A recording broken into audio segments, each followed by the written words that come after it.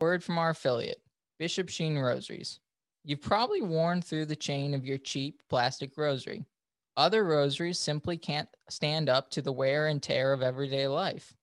Bishop Sheen rosaries are made of solid metal beads and paracord to withstand any condition and are backed with a lifetime warranty. Upgrade your rosary to a Bishop Sheen rosary made to fit your lifestyle or buy one for a friend. Each rosary sold supplies 2 weeks of food for a school kid in Uganda. You use the exclusive link down below to help support our efforts here at Plotlines. The link will take you to sheenrosaries.com. Be sure to use the code Plotlines10. Hello, everyone. Welcome back to Plotlines. I'm your host, Connor. And before we start today's episode, I just wanted to thank you guys for watching. And if you want to support this channel, please join our Discord, like, share, and subscribe, and mention us on any platforms you think we might get more listeners from. And then today's guest is Cameron O'Hearn. He is the director of the Mass of the Ages documentary. So just so you know, the first episode of that trilogy has been released, and the second one is being released on May 26th. So I hope you all enjoy. Welcome, Cameron. How are you doing? Connor. Where are you welcoming me into? Where is this? Is this a place in your house? This is actually a dorm room. Cool. Yeah. Oh, looks like you got it set up nice though. Yeah. Well, it's the end of the year actually. So it's this will be the last episode ever recorded in here. So oh, a privilege. This is the first and last episode I'll record in this hotel room. Well, firsts and lasts apparently coming natural to this episode. But yeah, so as I've mentioned in your introduction, you're the director of the documentary series, The Mass of the Ages. Will you tell us where sort of the terminology of The Mass of the Ages came from? I don't think I recognize it from any other materials. Oh yeah. So, I mean, originally, so way back when we were setting up for our Kickstarter in 2020, you got to forgive me too. I have kind of a cold, so if I need to cough or something, that's why. All good. Thank you. So originally, we saw the Pew study. It said that most Catholics don't believe in the real presence, and we knew that was because the way we worship Sunday after Sunday affects what we believe. It has a real effect. So what happens on Sunday, the way the liturgy treats the Blessed Sacrament, has a real effect on what Catholics believe. But you can't just come right out and say that. It's not interesting to just say that. It's not convincing to just say that. So as filmmakers, we wanted to put together a documentary about the liturgy, so people could come to this realization on their own once they saw all the evidence. So originally, we were just calling it, because we didn't have a name yet, we were just calling it the Liturgy Documentary, which is not a very good name. It accomplishes one thing, which is it says what it is. Yeah. But when you're titling something, you want something memorable and that says what it is. And there's a third element that's kind of escaping me. But we were going through a bunch of different titles. One of them was Mass Exodus was one of our titles, which I think we borrowed from some kind of Catholic Answers blog or something. But because we were focusing on all these Catholics leaving the church and it's about the Mass, we thought that was kind of creative. When we tested that title, it didn't land because you can picture an audience of people who are very already kind of discouraged in their faith life, and then they hear a title of a film coming out called Mass Exodus. It's like, oh, another like doom and gloom documentary about everyone's leaving the church and that there's no hope. So that title didn't work well. Then we went back to, well, what's like an encouraging kind of more, it focuses on the positive. And you might think then we came up with Mass of the Ages, but actually after that was Kingdom of Heaven. So we're like, oh, beautiful. Like we're talking about the, the Mass. And when I think of the traditional Latin Mass, I think of like this king oriented worship that is heavenly. But obviously there's a film with, I think, Orlando Bloom that came out called Kingdom of Heaven.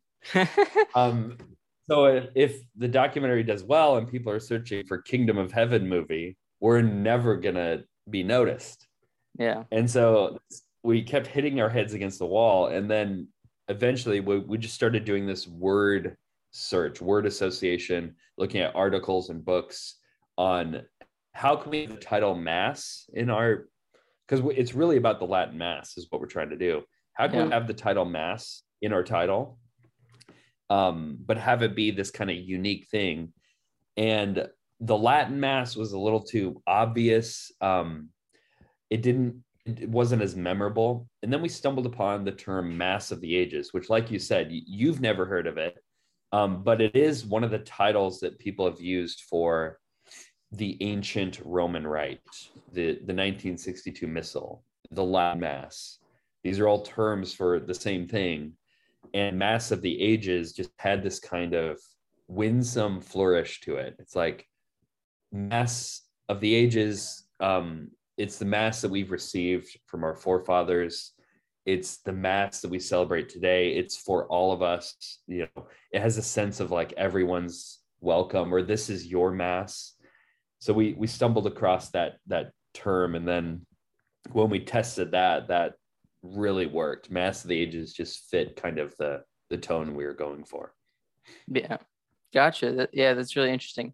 I think it's funny that you that Kingdom of Heaven was on the table at one point. I was fighting for it too. Really? Yeah, I was like, because it's a beautiful sentiment, but honestly, hindsight's 2020, and it wouldn't have worked for the obvious reason, but also because it doesn't quite say what the film is, and not as memorable. Like people would have messed up the name explaining it to their friends. Like it's like, the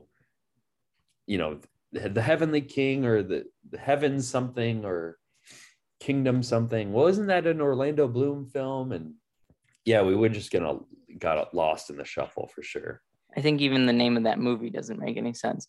It's just it's just funny to me because I was listening to a podcast just in the last couple of days. It's like with a guest that was on my show once, named Apostolic Majesty, or his YouTube channel is called Apostolic Majesty, and he was and the topic was the Kingdom of Heaven, and they were just talking about how inaccurate historically it was. But I just think it's hilarious that that was a title at one point. And you're right, I don't think the part one would have made much sense. The first episode of the Mass of the Ages wouldn't really, because it's more of a story about people's interactions with the Mass, instead of, I think people would be expecting something different, probably, if it was King. That's right. Yeah, they could have expected a dozen different things with that title. So it doesn't quite say what it is. Yeah, but Mass of the Ages is just a phenomenal title. Kudos on coming up with that. But yeah, so it's something, it's been used to describe the Latin Mass previously, but what do you remember who coined it? Who coined it? I don't know. I think I read it in a Dr. Peter Kwasniewski book. Okay. He's written several books on the Latin Mass, and he's been on our show. He's in our films. Mm-hmm. It's a title that's, I'm sure he didn't coin, so it's come before him. And different people will have their kind of pet names for the Latin Mass, and the Latin Mass is not very accurate either on what the Mass is, because there can be Latin in the new Mass, but it's it's the name of the mass that has the most recognizability. So when you hear Latin mass, people know what you're talking about, and you don't have to explain it much. Yeah. I also think that probably the origin also comes just from the Latin rite itself, because it also has Greek in it as well. So, I mean, Sure, right. So I think it's more just like it could be called the Western Mass, sort of, in a sense, but that wouldn't really work because there are a few different Western rites. But I think Wild that, West missile. well, even like, the what is it? The Ambrosian rite, that kind of thing. Like there are a bunch of different ones. I think the Carmelites have one too, Carmelites and Dominicans, and there's all these different rites, but the one for the main, it could be called the Roman Mass, the Roman, because it comes Right. from Rome, mainly, and Pope St. Gregory the Great. Right. But yeah, so where did your passion for the Mass of the Ages or the traditional Latin Mass come from? Like, what's the origins?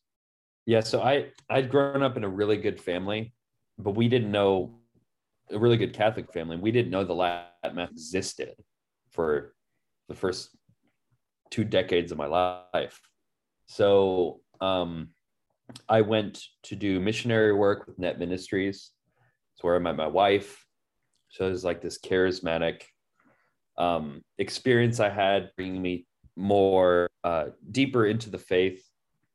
And then my friend invited me to my first Latin Mass, which was a low Mass, so very silent.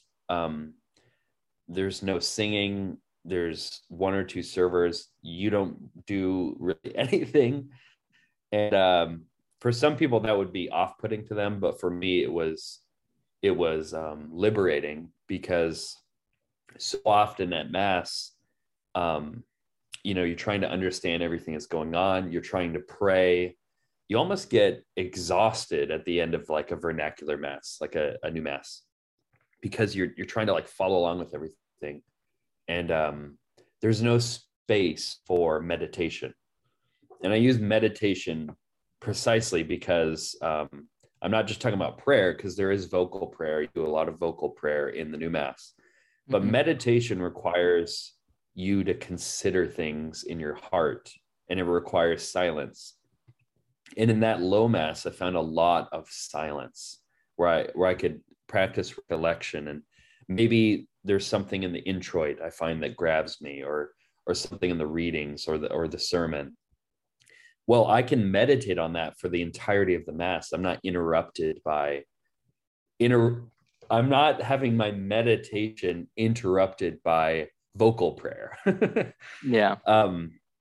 So in that first low Mass, I really found something exciting. And from there on, I was just very intrigued with the Latin Mass. I wasn't all in the sense that now I only went to Latin Mass. I did the like both and attending both. And, Sunday one, I'd go to one, Sunday two, I'd go to the other.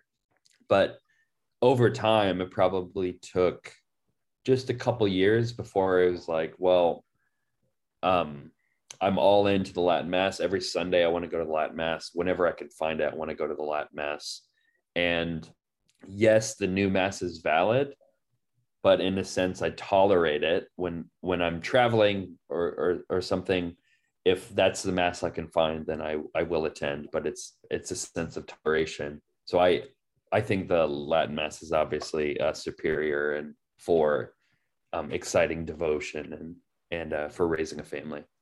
Yeah, it does seem to bring a very different sort of reaction to the faithful whenever they go.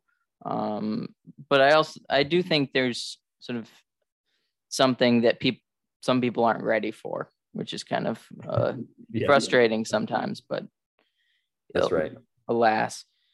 But yeah, so what's your background that gave you the ability to make a documentary of this caliber, because it is a very good, it's very well made. It brings you to the heart of, sort of the discussions of the Latin Mass. So what's your background like? Well, for anyone who's seen episode 1 and who will see episode 2, you'll notice there's a lot of credits at the end. So this isn't a film made by just me. This isn't a Cameron O'Hearn produced solely film. This isn't a Cameron O'Hearn film. So my background is making mini documentaries for nonprofits to help tell their story so they can raise money. That's where I started a business in 2017. I had done video production before that. Like anyone in film today or video today, we, played with our dad's video cameras and made silly videos with our brothers and that kind of thing. So I was definitely into that. And then professionally from 2017 onwards, I was making these mini documentaries. And for my first feature documentary, I wanted to do something that meant the most to me, which was ultimately about the Eucharist. So this trilogy is ultimately about inspiring devotion to the Eucharist. So this was the first feature film I wanted to make. So I had worked with people previously who I really liked working with, their aesthetic, their talent. So our cinematographer, Tom Shannon, I'd worked with on previous projects. And even though at the beginning he wasn't a rock solid, diehard traditional Catholic trad, he was really talented. And I think I also have a skill in bringing different people to the table, because we're more than the sum of our parts. And especially in a creative process, you don't want to be on an island creating something like this. In fact, I think most documentaries or films fail because they either live on an island and one person just has their vision and no one can speak into it, or they become a democratic process on the other end and they're made by committee, which in episode 2, you'll see anything made by a committee, it's bound to fail. But so it was about bringing people with different ideas, different approaches to the table. I'm good, casting a vision, having a vision. I'm a director, I'm a writer. I dabble in editing. And so, but I'm really good at bringing the right people to the table and building something, which is a brand, a business. And when we all get together, we can make something really great. So another person that was influential from the beginning was Jonathan Weiss. This was a guy who me and him were just on the phone together a lot, even before we decided to do a Kickstarter. Just, do you think we can pull this off? And talking about, well, we want to do it. If someone's going to do this documentary, but we know we can do it the right way. So we want that person to be us. We don't want someone to mess this up. Mm-hmm. We don't want a lot of money to go into something that's just going to be not move the needle at all and not make a difference. So yeah, it was just about getting the right people to the table. And this is certainly the biggest thing I've ever done in terms of the amount of people I'm working with. So obviously I'm learning and failing a lot. But yeah, we're continually growing and getting the right people to the table so we can continue to make bigger and bigger and more impactful things. Did you go to school for film? I tried, but I mean, I went to a film school called JP Catholic, John Paul the Great Catholic University. Okay. In San Diego. And I just didn't have the funds for it. I actually, to be honest, I tried to get a loan, but the Lord just, it was red lights everywhere. He just closed the door. That was my dream school. I wanted to go there. Doors were just closing. So when I came home, bought my own video camera, read books on screenwriting, started to make films. And I was like, well, maybe in 10 years, I'll be, a filmmaker, because I got to get an education, and then I can have a wife, and then I'll get a job. And then, I had this big plan, but the Lord called me into ministry with Net Ministries very soon after I came home from college. Mm-hmm. And with me giving up what I thought was my dream, my future, to give to him these 2 years of ministry. And he blessed that abundantly, because I met my future wife doing that. My best friend who introduced me to the Latin Mass. I had connections with the people who offered me my first job in video, was because of that. I'm in missionary work.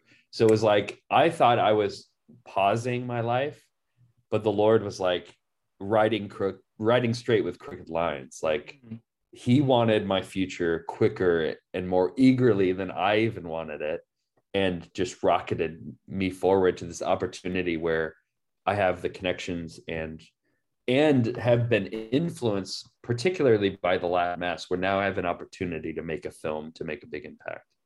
Yeah, your film career would probably be wildly different if that wasn't the setup. I wouldn't have made a film on the Latin Mass. Because I didn't fall in love with the Latin Mass till after that year. So who knows where I would have ended up. I probably would have just played it safe. If my wife wasn't encouraging me and supporting me, I probably would have really played it safe. And I don't know, I'd be doing just social media video somewhere. There's nothing wrong with that, but sure. There wouldn't be like this big thing the Lord is doing with this big project. So he knew what he was doing. Yeah, and it all seems like this, sort of big explosion just surrounding the Latin Mass and surrounding, the Pope's motu proprio. All of this sort of came to a head, sort of as a perfect storm. Nice. Which is exactly what your isn't that the theme of the upcoming it is the title of episode 2, and the theme. Yes. I did not mean to actually collide that together, but that was accidental. That was But you're right. It was only the Lord knew in his providence that there would be this ragtag group of filmmakers who would be eager for an opportunity. There would be a large group of donors who have been a long time interested in the Latin Mass and its promotion and survival. And that the Pope, in the midst of it all, would be seeking to restrict the Latin Mass, and that the money and the talent and the willingness and the hustle and the Pope, that all of this would kind of collide in 2021. Yeah. We had no idea this was coming. And so, the Lord knew that now is the time for this film, this series, the people behind it, the donor base we have. You can tell that the Lord's fingerprints are all over it, that he's in control and he knows what he's doing, and we just have to be humble and follow him. Yeah. What are the numbers at the moment with the first episode? How many people have watched it? So we have numbers on YouTube. We have numbers on Vimeo, on our website. So when people watch through our website, they're watching through a Vimeo link. When they go into YouTube, they watch it there. Mm-hmm. People have also screened episode 1. We know that once episode 1 premiered, a lot of people were watching in groups. Like, they'd throw a party, they would have like 50 people, watching it all together.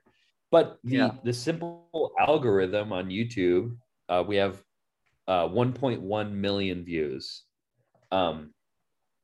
which is a great start. And it's very surprising, the Catholic niche film. I mean, at the time we released episode 1, we probably had like 7,000 subscribers on YouTube. It's a lot of subscribers. When you're trying to get 1 million views, it's hard to do that. Now we have 30 something thousand.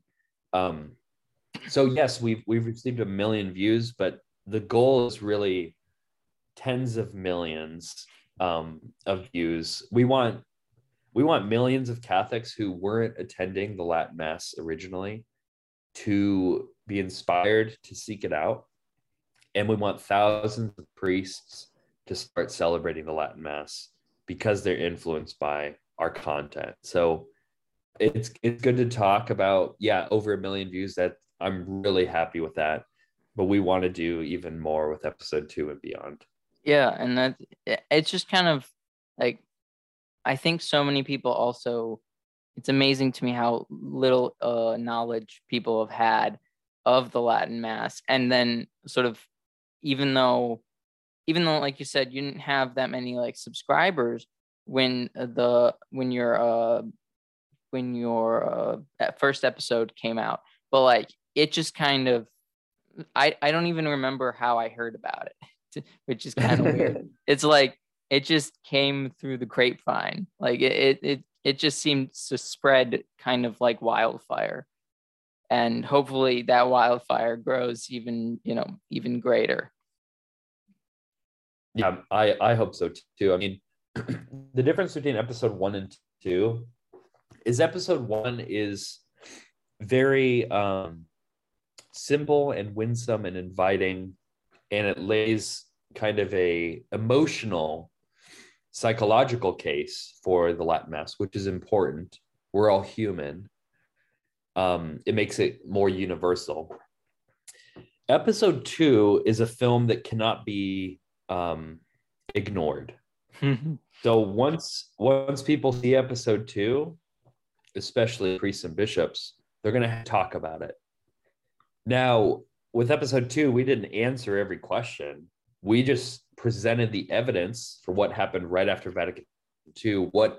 What is the new Mass? How was it created?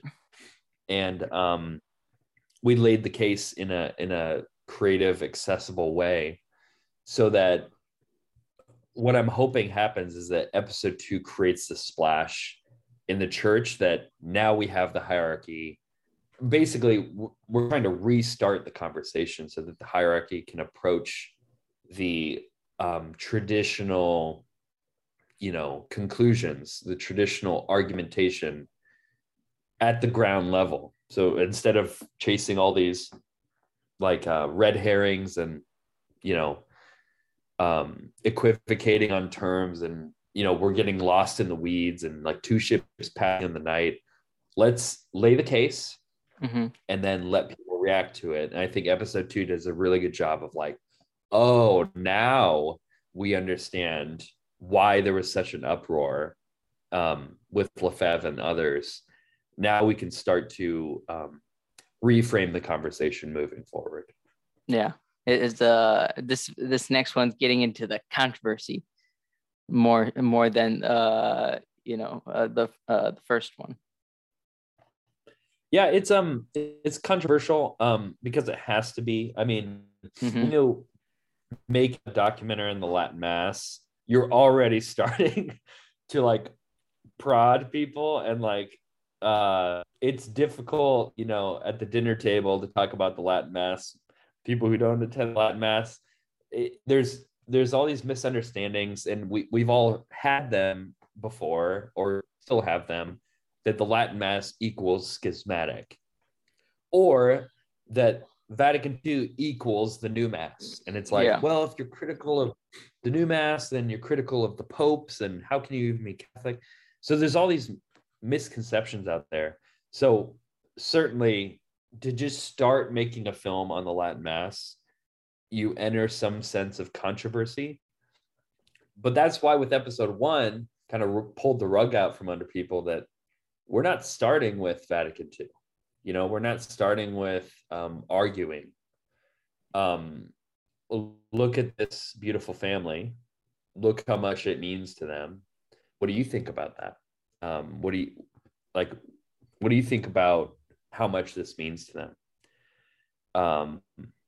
With episode 2, then we don't just want to play it safe and just like timidly, like, well, kind of just, at some point you have to you have to give the evidence, and the evidence isn't comfortable. The what happened to the mass after Vatican II isn't a nice, warm, comfortable thing where, I mean, what we're talking about is our Catholic identity. So anyone who attends mass Sunday after Sunday, we take stake in the liturgy we attend, and we take some of our Catholic identity from that. When you start to critique the mass, we can feel like we're critiquing people or being critiqued. But on the other hand, this episode 2 is not about taking cheap shots. On the other hand, we're not just like, I mean, you can find videos that just like poke fun at or diminish the Novus Ordo in really unfair ways and take cheap shots. So we don't want to take cheap shots, but we also don't want to pull our punches. We want to find this road of like, here's the case. And I know it's uncomfortable, but I also know you've never really heard this case. And so let's just present it. We're not calling you names. We're not assuming anything about your faith or anything. We're just, here's what happened. And here's the documentation for it. Now let's talk about it. Now let's restart the conversation. Yeah, it is truly wonderful. Sort of, I also really like the in the trailer, the graphics that you use to sort of set up. I'm very excited to watch episode 2 to see sort of where those graphics lead, because I just like the aesthetics are just really beautiful. And I think, not just, like, of course, all the churches are really beautiful, and that's pretty obvious, that's a no-brainer kind of thing. But also to just sort of create, these, the way the charts are always managed, in the first one.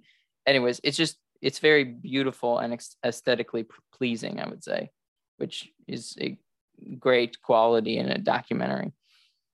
Yeah, for anyone who's liked the animations of episode 1, we really leveled it up, and there's a lot in the years after Vatican II that need to be unpacked. And the good thing about animations is it makes complicated things simple. Mm-hmm. But if you don't do animations correctly, it can just make it more complicated.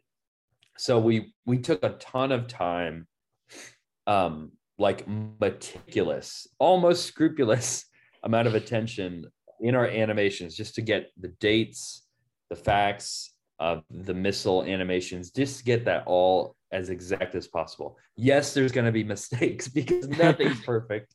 And I'm sorry, but it took so many hours of work to get it to where it is, but people are going to be pleasantly surprised at the way we use animations in the next film. Especially, I'll just give a little teaser. So people have never seen what the new missal and the old missal look like side by side. And what I mean by that is how much of the old missal was taken away. We have general ideas on like, well, yeah, the offertory is a little shorter. They don't have the prayers at the foot of the altar in the beginning. I know that if you do Eucharistic prayer 2, it's like even shorter. They don't have the prayers at the end of the Mass. But man, the utter extent of changes that took place is shocking. Before you do an animation, you have like a document, like a master document of like, it's basically a Google Doc of the changes. And I poured over that thing. We sent it to, advisors and experts just to get meticulous detail, exact detail in it. So you will see in episode 2 the extent of what was taken out of the old missal. And that is, I think, what's going to be a watershed moment for a lot of Catholics when they see what was taken away from them. Yeah. And for what reasons. Yeah, that I'm excited to see that, definitely. My understanding was that the documentary was originally going to be a single episode. Am I correct? Yep. What did you have imagined for that single documentary before it became 3 parts? So yes, the original film was it was just the film. It, like Mhm. originally, like we talked about earlier, the liturgy documentary is going to be like the not comprehensive, but the prime introduction to the Latin Mass. And it's like this is the film you watch, you know, when you want to know about the Latin Mass.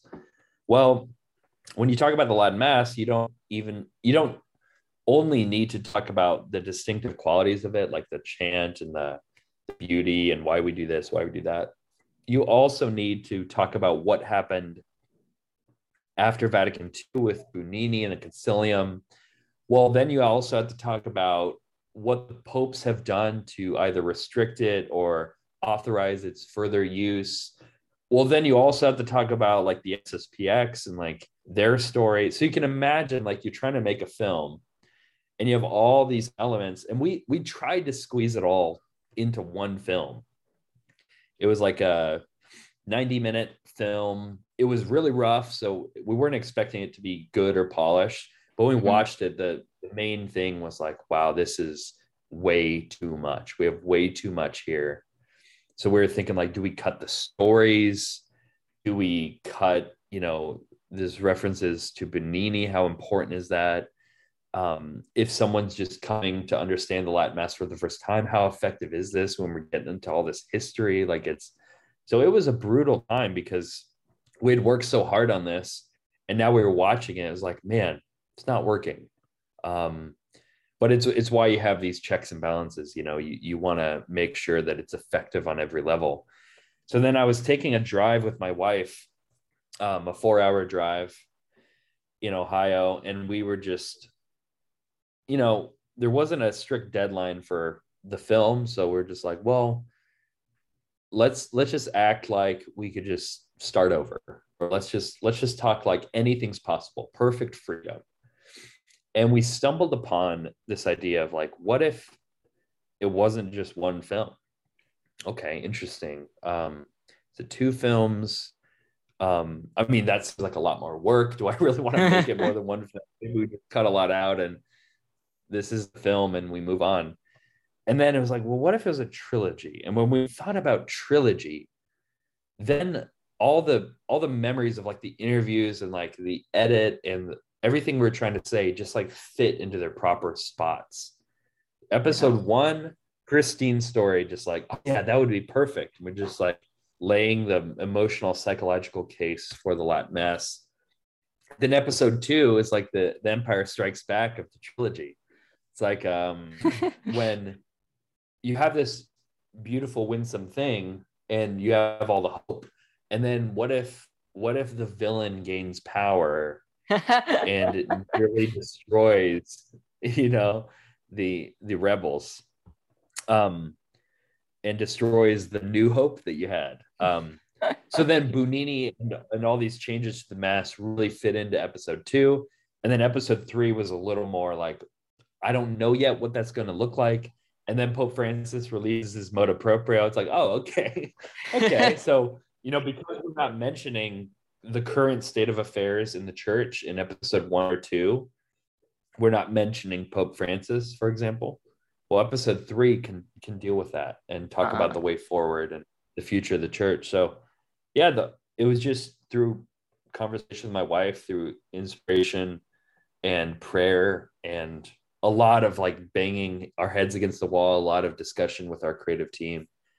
And then once we thought of it as a trilogy, it really all just like mapped into place. yeah, I'm thinking about continuing your metaphor, but then I thought about where it Okay. leads, and then I don't want to. Like Ewoks in episode three, or what are you talking about? Oh no, just Or the prequels? no, no. Who's the enemy in the uh in the Or the Return of third the one? Jedi? Oh, like Palpatine? What? Like, are you talking about the Palpatine? Like Yeah. continuing? Okay. Yeah, we don't want to go down that road. No, we do not. I just think it's hilarious. But I like the Star Wars metaphor. It's I think the first two are definitely pretty accurate to that. The third one gets the third one probably would get a Yeah. little off the rails or off the right unless meaning. unless it takes place like in the jungle or something. Did you do any filming in the And jungle? Not yet, but Oh, probably. I have no idea what that would look or what that would mean, but it sounds very interesting. But you mentioned Christine's story for episode 1, sort of how you sort of don't really know what you're gonna get before you interview somebody. Like how did you know of her story? Was it like what prompted you to make her story the heart of episode 1? Well, I think you can know someone's story, even in a documentary, before you interview them. So, Sure. we we obviously like will have a lot of people reach out with stories or, hey, you should consider going to this place. We look into stories of prominent people that we've all might have seen online. Christine's story was given to us by Emily, who's Jake's one of our producers' wives. Emily, she's like, oh, this woman on Instagram, really beautiful story. She lost her husband recently, and we have a pre-interview process. So what we do is I'll get on the phone with a potential hero, or heart as we call him, and I'll just hear their story. Oftentimes we take notes, just like have like a 2-hour conversation, like tell me everything. As storytellers, then we can kind of piece it together, make connections, like, oh, this fits this theme, this is interesting. So it's not fabricated, but it is planned. Okay. And excuse me. So with Christine, I was on the phone in a parking lot somewhere hearing her story and so moved by it. And we decided to, originally we had a story in there that will actually be in episode 2, and the story is handled very differently. But if you can picture, you saw the redhead in the trailer, maybe, with the long, beautiful red hair, that her name's Jody. She's featured in episode 2. Her story is very powerful as well. But we decided to play them a little differently. So originally, Jody's story was episode 1's story. And then when we heard Christine's story, we had to like make a decision of like, even though we've done all this filming, we really think Christine needs to be the anchor. So we're going to make an extra trip out to see just Christine, not because we have experts out there or whatever, but just to capture her story. And because we pre-interviewed her, I knew pretty much what she was going to say.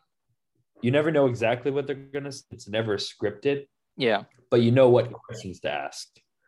And then we spent, it was 2 to 3 hours having a conversation with her to capture what we needed for the documentary. And at that point, you don't know exactly what you need. You have some ideas on it's a 2.5-hour interview. So obviously you're not going to use it all, but most of it hits the cutting room floor.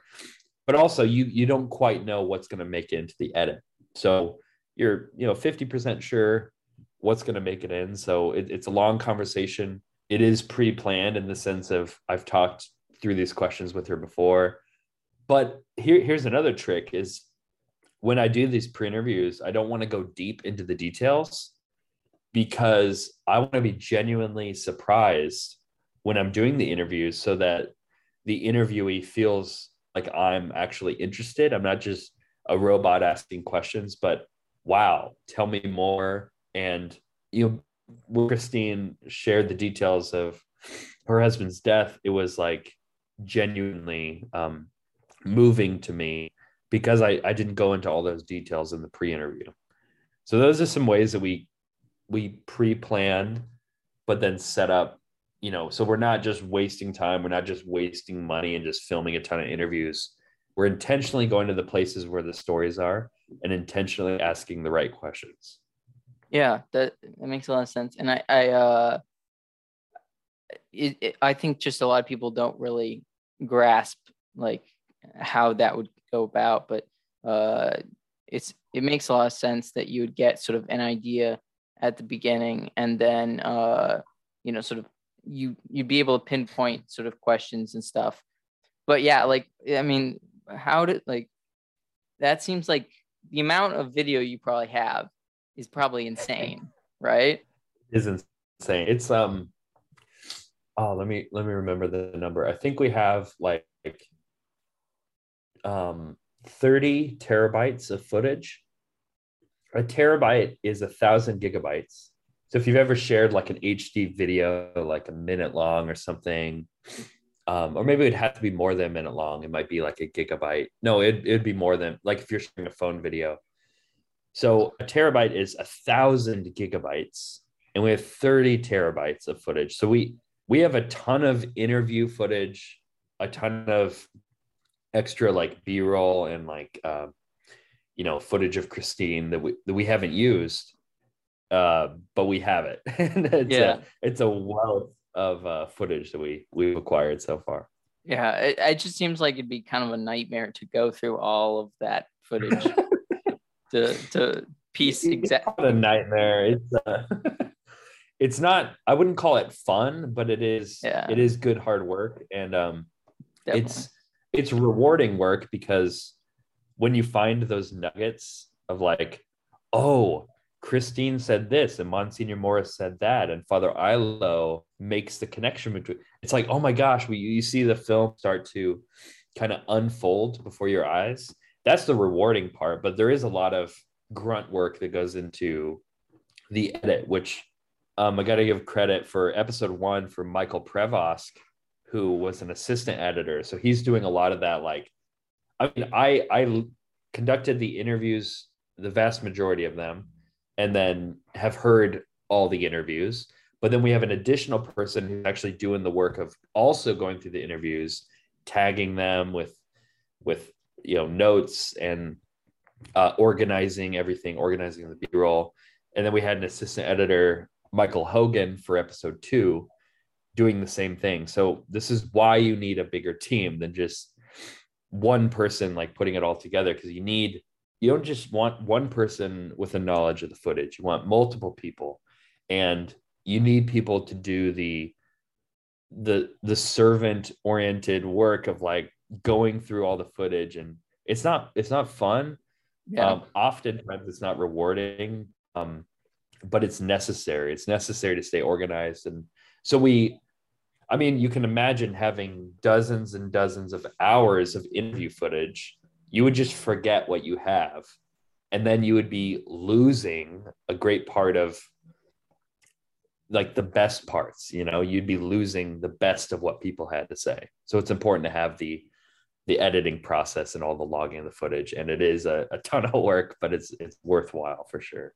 Yeah, I guess what I mean by nightmare is just that it's like that, you can imagine falling asleep and going into a dream, and you're just surrounded by all of this footage that you feel like, that you have to get through, that you have to manage, and that I assume that would be pretty overwhelming. That's the exact nightmare I've had several times. So you're exactly right. Really? Maybe not exactly that, but I always have this production or post-production nightmares, like, oh my gosh, the drive fell into the ocean, or I left the camera back at the hotel, or all that footage we had lost, or Pope Francis shut us down. I don't know. You always have these like nightmares of I do on like productions of the worst that could happen. That's just how my mind thinks, though. Yeah, I also have podcasting nightmares too. So what if the interviewee doesn't show up? What if like I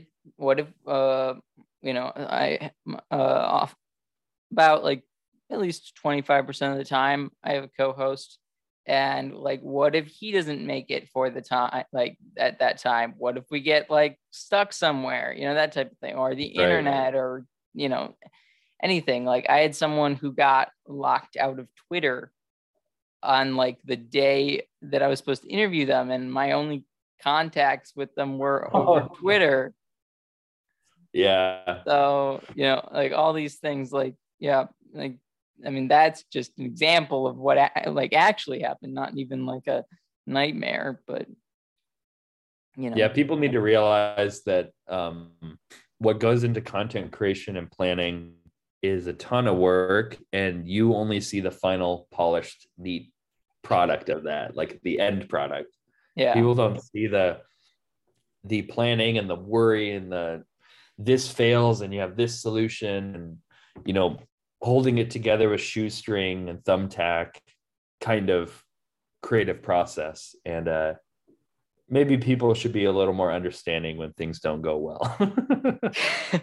Yeah, but I think most of us recover pretty well. So it for them it barely even looks like anything happened. That's right. Yeah. Yeah. Hopefully. Yeah, I think so. And I don't think people, I don't think people think or notice the bad things, but necessarily always. But so you did a lot of interviews with a lot of prominent Catholic theologians and commentators and priests. I feel like a lot of people don't know how, like a lot of people who never met these people don't really know how to sort of view sort of how these popular commentators, what they're like genuineness, that type of thing. Can you speak to sort of how your experience has gone? That's a good question. So I think here's kind of a theory I've been batting around, because I've met a lot of these internet personalities, and some of them might come across as overly critical or consistently mean or something. I think the reason for that is because whenever we come on the camera, this is you and me included, and we're talking to our audience. Well, we have a certain picture of what our audience is. We have like the avatar we're speaking to, or maybe we have this general idea of like, well, my audience likes these things. So if a prominent, personality on YouTube or wherever, podcast or whatever, seems a certain way, give them the benefit of the doubt, because they probably think that that's what their audience wants, and they've built a platform and a following. That's just what they do. So when news comes out, they'll kind of like present it a certain way. Now, without exception, everyone who's in our films, when we met them, they were generous, amazing, hospitable individuals. And some of them were just not like their internet personalities. They're just down to earth, great guys or gals. And so that's something to keep in mind. Like the internet tends to like highlight people's flaws, because you make something, it's always out there. You have a million people who could see it and tear it apart. And then you have the pressure that puts on the presenter to like do it a certain way and to be a little less authentic.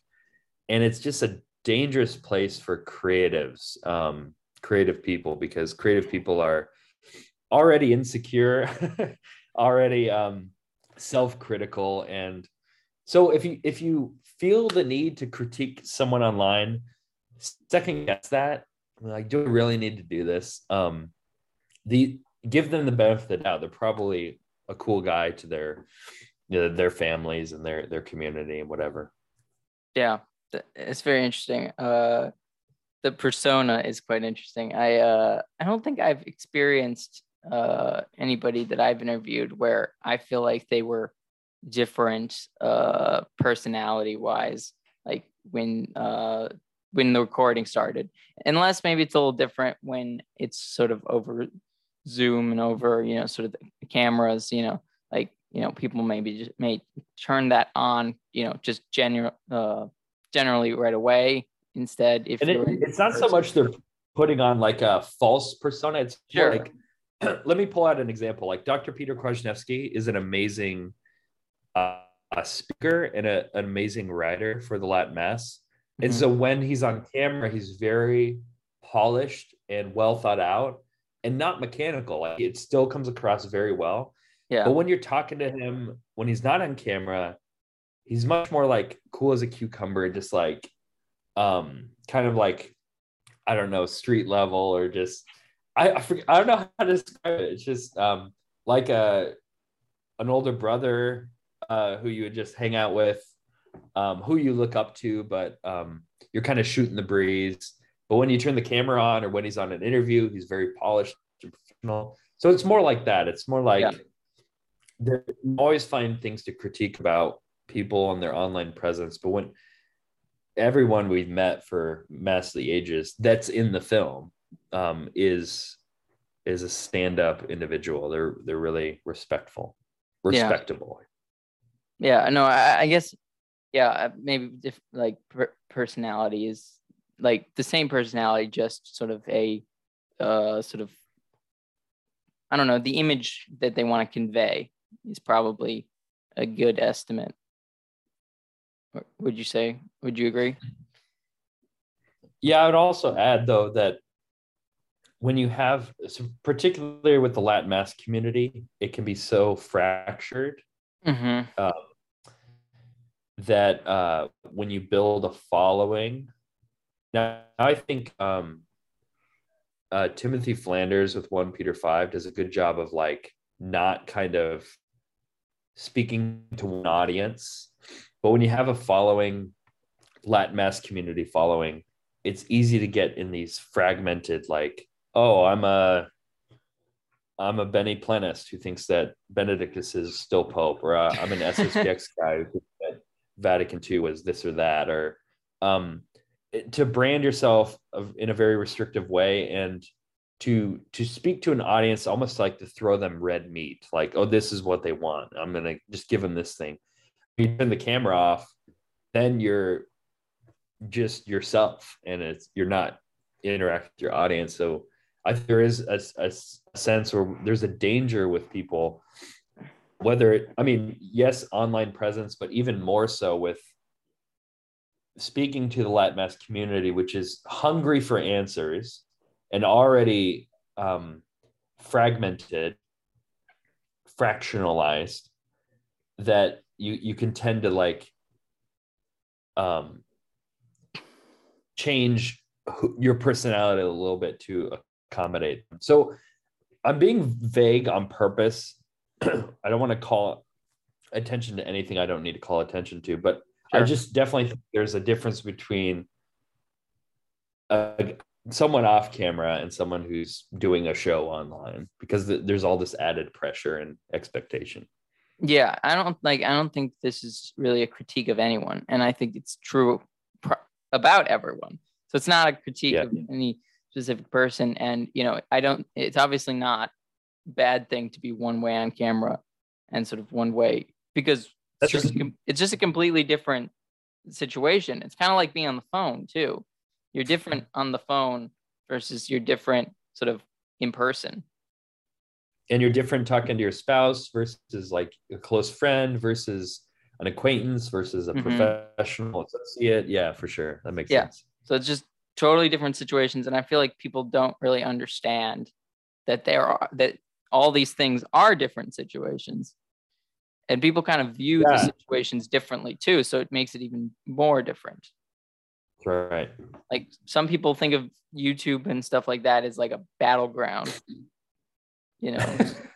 Some people think of it as just sort of informational, like let's get information out kind of thing. And those two approaches can lead you in very different ways, especially in how you approach them. But yeah. So, one of the things that surprised me most about like the trailer for the second episode was you had Michael Knowles on the you were able to get Michael Knowles onto to be interviewed. And I thought it was just interesting. He's a very secular sort of focused, and I mean secular just meaning world, not like, not like in the irreligious sense, but secular in the world commentator. And that struck me as sort of the most surprising, just tease, if you know what I mean. Yeah. So how did that come about? What did you guys reach out to him? Did he know about the documentary beforehand?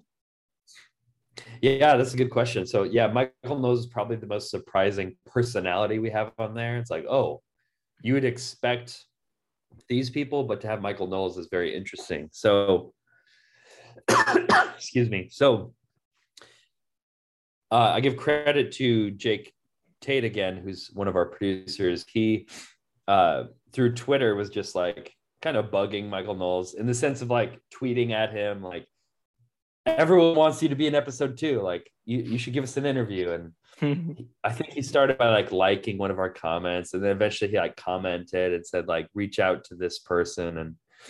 And probably through, it might have been through like an Instagram private message. I don't know the terms, but private message on Instagram, that we then got his contact info, and then he shared his phone number with us. It's like, what? And then we called him, and I remember being on the phone with him like, wait, it's really you? I was like, well, I know it's you. I'm just amazed I'm on the phone with you. I'm drinking out of this leftist tears tumbler currently. I love your show. I think you do a great job for this or that reason. He was out of the gate interested in being interviewed, but he said Daily Wire owns me, so they don't want me to just be like the religious Catholic personality and doing all these interviews. They want to kind of vet the people who approach them for interviews. So it took a while, but eventually through his assistant, we got an interview scheduled, and obviously we flew out just to interview him. So we went to the Daily Wire headquarters and interviewed him, and that was awesome. He's just so, I mean, he's pretty similar to how he comes across on his show, just very, very winsome and funny, and just very charitable. So we talked as long as we could with him, about an hour, about episode 2 and some stuff that'll be in episode 3. And we're still trying to get him to come to one of our screenings, but we'll see if that works. He's very busy, obviously, because Daily Wire is booming right now. Yeah, it's big. Yeah, so that's just so wild. Have you ever what about Matt Walsh? Yeah, so someone asked sort of that question at one of our screenings.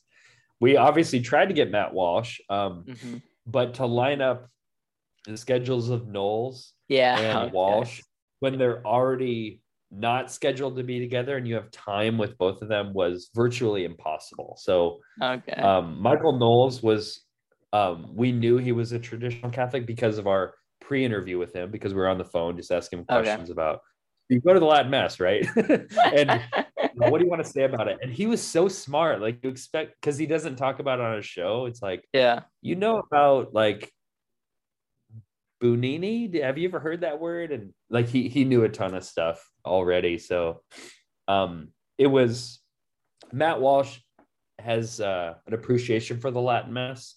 I wouldn't call him like a trad in the sense of like a Latin Mass onlyist or something. Sure. But Michael Knowles makes some really striking comments on what he views about the Latin Mass and the new Mass that are very, in Michael Knowles fashion, just very, how do you argue with Michael Knowles? He just comes across as so obviously right, just by the way he says something. He's very, very winsome in that way. Yes, he's very, I mean, he's got that actor background. I think that he knows how to craft a phrase. That's right. Very, very good wordsmith. Yeah. And then also, you'd think, like, I feel like Matt Walsh's personality, you'd think would fit more with being, or his persona definitely fits the traditional sort of build. Just, I don't know. It seems like he would be more that way, but I guess not as much as Michael. Like more of a trad type?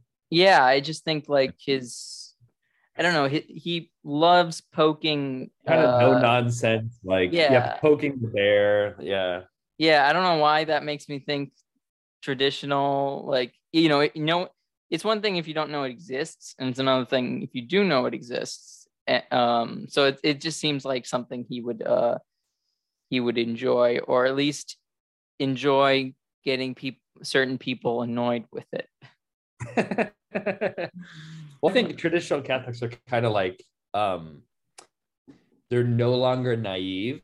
So when you discover the truth, you can become a little like snarky and kind of bitter and cold. And Matt Walsh does a good job of like playing that off in a humorous way. So yeah, I can get that connection. I can get behind that. He seems very chatty. Yeah, it seems like I mean, he definitely plays it off as comedic relief, which is the weird thing, but like that that it just fits the personality a bit. But yeah. So what are your future goals for the documentary, and how can people help you guys out? Oh, thanks for that question, and great question. Like I said, episode 2, so it comes out May 26th, Ascension Thursday in the traditional calendar. You can watch it online on YouTube. So if you go to our YouTube page, if you just search Mass of the Ages, you can find our YouTube page. It'll be live on YouTube May 26th that evening, for all to see and share. So obviously we want as many people watching it live with us. So it'd just be fun to watch it live and see it premiere live. And I'll be there interacting with you guys. And then beyond that, so what people are going to realize is that episode 3 doesn't come out for a couple years. Okay. The reason for that is because so 2024 is the date we're committing to. And the reason for that is not because we're taking a break. Actually, my cinematographer just got back from Rome. We were filming stuff for episode 3 just last week. So we're doing stuff for episode 3, but because episode 3 details the what the future of the Latin Mass is and what's coming out of the Vatican, it's a story that's still unfolding. Yeah. So we wouldn't want to release it prematurely, but we also don't want to just put it off forever because the story is ultimately never going to be done. So 2 years gives us time to let the story unfold and to put it together in the best way possible. Now, what are we doing in the meantime? Well, while we're putting episode 3 together and letting the story unfold, we acquired latinmass.com. If you go there right now, it's just the website that used to be theliturgy.org. So those are both the same website. But basically, we want to build a platform which is going to act as the next step for anyone interested in Latin Mass, kind of a rebrand of the Latin Mass community. So so most Catholics don't attend the Latin Mass. We know that kind of, obviously, because we know a lot of Catholics and most of them don't attend. It's and about there aren't enough, like there just aren't enough conservative Latin Masses. Yeah, that's true. And to give a conservative estimate, like 98% of practicing Mass-going Catholics don't attend a Latin Mass or have never attended. So even though Latin Masses are growing and booming, we definitely want to reach the 98% to start to really move the needle. Mm-hmm. So that requires not just an awareness that the Latin Mass exists, which our films do a good job of doing, but there's also a lot of hurdles people have. So what about communion in the hand? Why does the priest have his back to me? Like, why is it in a language I don't understand? There's all these hurdles that require an expertly crafted, highly shareable, what we're calling a mini documentary. Think about like a 5-minute piece you could share with your mother-in-law or whatever, someone who doesn't attend Latin Mass that you'd want to attend, that has a specific issue with it. So we want to make a ton of short form content on latinmass.com, highly shareable videos, and then resources. Expand our Latin Mass finder to be worldwide and really easy to use. So you don't have to go and find it on an obscure website somewhere. Training videos for priests who want to learn the Latin Mass, for choirs who want to learn how to sing chant. So this is like the next step to make it as easy as possible for millions of Catholics who attend a Latin Mass for the first time, for thousands of priests to begin to celebrate the Latin Mass. So after episode 2 comes out, we'll be kicking off with the first content for latinmass.com and building that platform. So how can people help us? Obviously, donations. The first donations that come in after episode 1 releases is going to be for our marketing, to get episode 2 to as many people as possible. But beyond that, we need to build a bunch of supporters, a catalog of supporters, or an army of supporters, however you want to say it, who believe in what we're doing, who think that the Latin Mass is the foundation for the future of the church, and who think that what we're doing is actually moving the needle. So we're really excited about that, latinmass.com, to be the future of. It's not going to do everything. There's still going to be the books and the articles that and the long, interviews that you still want to point people in the direction of. But for the 98%, for the average mass going Catholic, this stuff is too inaccessible to them. They're not going to read a book by Dom Alcuin Reid on the organic development of the liturgy, or Martin Mosebach. They're not usually going to go on New Liturgical Movement and like look through the article feed to find the information. They need something more winsome, unifying, something that we're calling the front porch of the Latin Mass, that kind of draws everyone in, and then they can open the door, they can go around they can open whatever door they want, to take the next step. So yeah, that's a wonderful setup for the future. So I assume all those videos will be on YouTube as well. Yeah, they'll be, if they're not on YouTube, they'll be free to view. So it's not about putting up a paywall or a barrier. There's already barriers. There's already barriers. People have to come to Latin Mass. It's going to be free to watch, likely on YouTube, because then you can easily share it with people. So yeah. That's awesome. So for anybody though who hasn't even seen episode 1, what would be sort of your pitch? My pitch for this 6.9 billion people. Oh wait, no, what would it be? What's a million? I'm like trying to do for this 6,999,000,000 people who've not seen it. There's a lot of people in the world.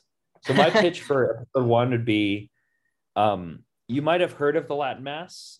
You might have an idea of what the Latin Mass is, but you're going to hear a story that's going to rock your world, and it's going to change everything you thought you knew about the Latin Mass, and cause you to question your own faith. And I think there's a reason that it has over 1 million views, and that the vast majority of our comments are encouraging and positive, because this is a good fruit of the Holy Spirit. This is that the Lord has put together through the talent and the money that has come in, that only He could have produced, because it's producing really good fruit in the church. And if you haven't seen it, I think you're missing out. Yeah, definitely. If you haven't seen it, you are missing out. It's obviously it's a wonderful documentary, and it really hits you. Definitely. It makes an impact on anybody, even if they've been to Latin Masses for, many years or something like that, or if they're, fresh off the Latin Mass boat. Or if they've never been if they haven't been to Mass in 20 years. Yeah. Like we've heard from Protestants and Muslims and atheists that the episode 1 has caused them to reconsider things about their faith. The Jimmy Fallon part is probably one of my favorite moments of the first episode. Me too. That whole sequence, I'm really happy with. I mean, we've watched it obviously a ton of times. We've seen it in theaters as well, and every time I'm just like, I'm happy with how that came together because it's not giving you answers to questions you didn't ask. It's just showing you the questions that we all have and letting you kind of draw your own conclusions from it. Yeah. And it's also just interesting, like sort of how you guide even like us, how you show sort of even people that you wouldn't expect to have really thought about like the changes and how things are different and how that's affected them. You know, just imagine if, you know, Jimmy Fallon still had or had gone when he returned to Mass for a bit, if he could have returned it out again. Yeah, when he's in Hollywood, he tries it out again, and yeah, it didn't work out. yeah, if it's a Latin Mass and it's the Mass he remembers and it's the Mass that, you know, drew him to think about becoming a priest, like that's transforming. That's right. Yeah. And the Mass is transforming. It's supposed to be transforming because it takes us, you know, sort of, it takes us to heaven. And I think Scott Hahn also has said, you know, sort of, I think he said basically that, maybe I'm misquoting, but like that the Novus Ordo is kind of the Mass we deserve. Yeah. Like, isn't that interesting? Yeah. Thought that, I think, did he say that on Matt Fradd? I feel, or did he see that on, he said it in our interview as well. I don't know if he also said on Matt Fradd's show. I feel like he said it. You know, what were you saying? Yeah, it's a surprising thing to say that, like, that the Latin Mass is the Mass we want, but the Novus Ordo is the Mass that we deserve. And in some sense, the church gets what it deserves, depending on the body of Christ. Are we a faithful spouse? You know, are we a faithful church? And the Lord's judgment is perfect. His justice is pure, and so we can complain about the state of the church, but at the end of the day, we have to look at our own lives and realize that we are culpable. We are part of the disaster we see in the world. Yeah. And just also just like coming from Scott Hahn, who I know I wouldn't think of it, I wouldn't have expected it. And I think of him as like the Santa Claus of popular theologians. He makes me think of like the look of Santa Claus, sort of like a tan Santa Claus. Kwasniewski is Santa Claus. Yeah, they're competing Santa Clauses. Who will win? There's no competition. They're both work at the St. Paul Center, I believe, or affiliated at least. Oh, I didn't know. Yeah, I didn't know that. Interesting. Well, Dr. Hahn obviously is the St. Paul Center, basically, but like is it? But Dr. K, I believe, is at least a fellow, if not like always involved. I don't know. But yeah, so I think they did a translation with the like Aquinas Institute or something, or the in Wisconsin, where the St. Paul Center and them worked to translate the Summa into English, and then it's like half of the, like on one page, it's kind of like a missal, like half the book is like it's side by side, the English and the Latin. So that's cool. Yeah, so just interesting things coming out from, I think it was Emmaus Press. Like, but yeah, so thank you, Cameron, for coming on. It's wonderful chatting with you. So where can people find you on like Twitter and other social media? So on Twitter, it's at Liturgy Film. And then on Instagram, it's at Mass of the Ages. But you can find links to all those at latinmass.com. So just go to latinmass.com and scroll down to the bottom and you can see our social links there. Yeah, I will link all of that in the description for the listeners. Please like, share, and subscribe. And anything you want to say, Cameron, before we sign out? Thanks so much for having me on your show. I really appreciate it. And I'm really just doing shows like this is encouraging to me because we're not just traders on an island making a product that then goes out into the world and is no longer ours and people get to critique it. It is really about relationships and about us being so much stronger together, and you using your platform for good, me using my platform for good, and getting past this idea that traditional Catholics need to tear each other down for our differences. Yeah. That's how the evil one wants to destroy us, to divide us so he can conquer us. But despite our differences, they are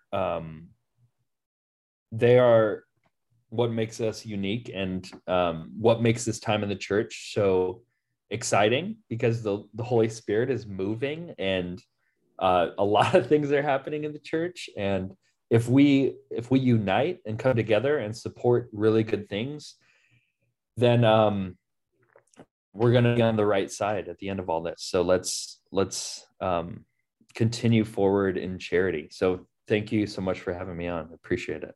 Yeah, no problem. Thank you for being on. It's been an honor. But yeah, so please like, share, and subscribe on Plotlines on YouTube. I'll have my Twitter also in the description. Follow me there for more information, for updates and stuff like that, or hot takes, depending on the day. Just also, check out everything Cameron's doing with the Mass of the Ages. But yeah, thank you all for listening, and have a wonderful day. Bye.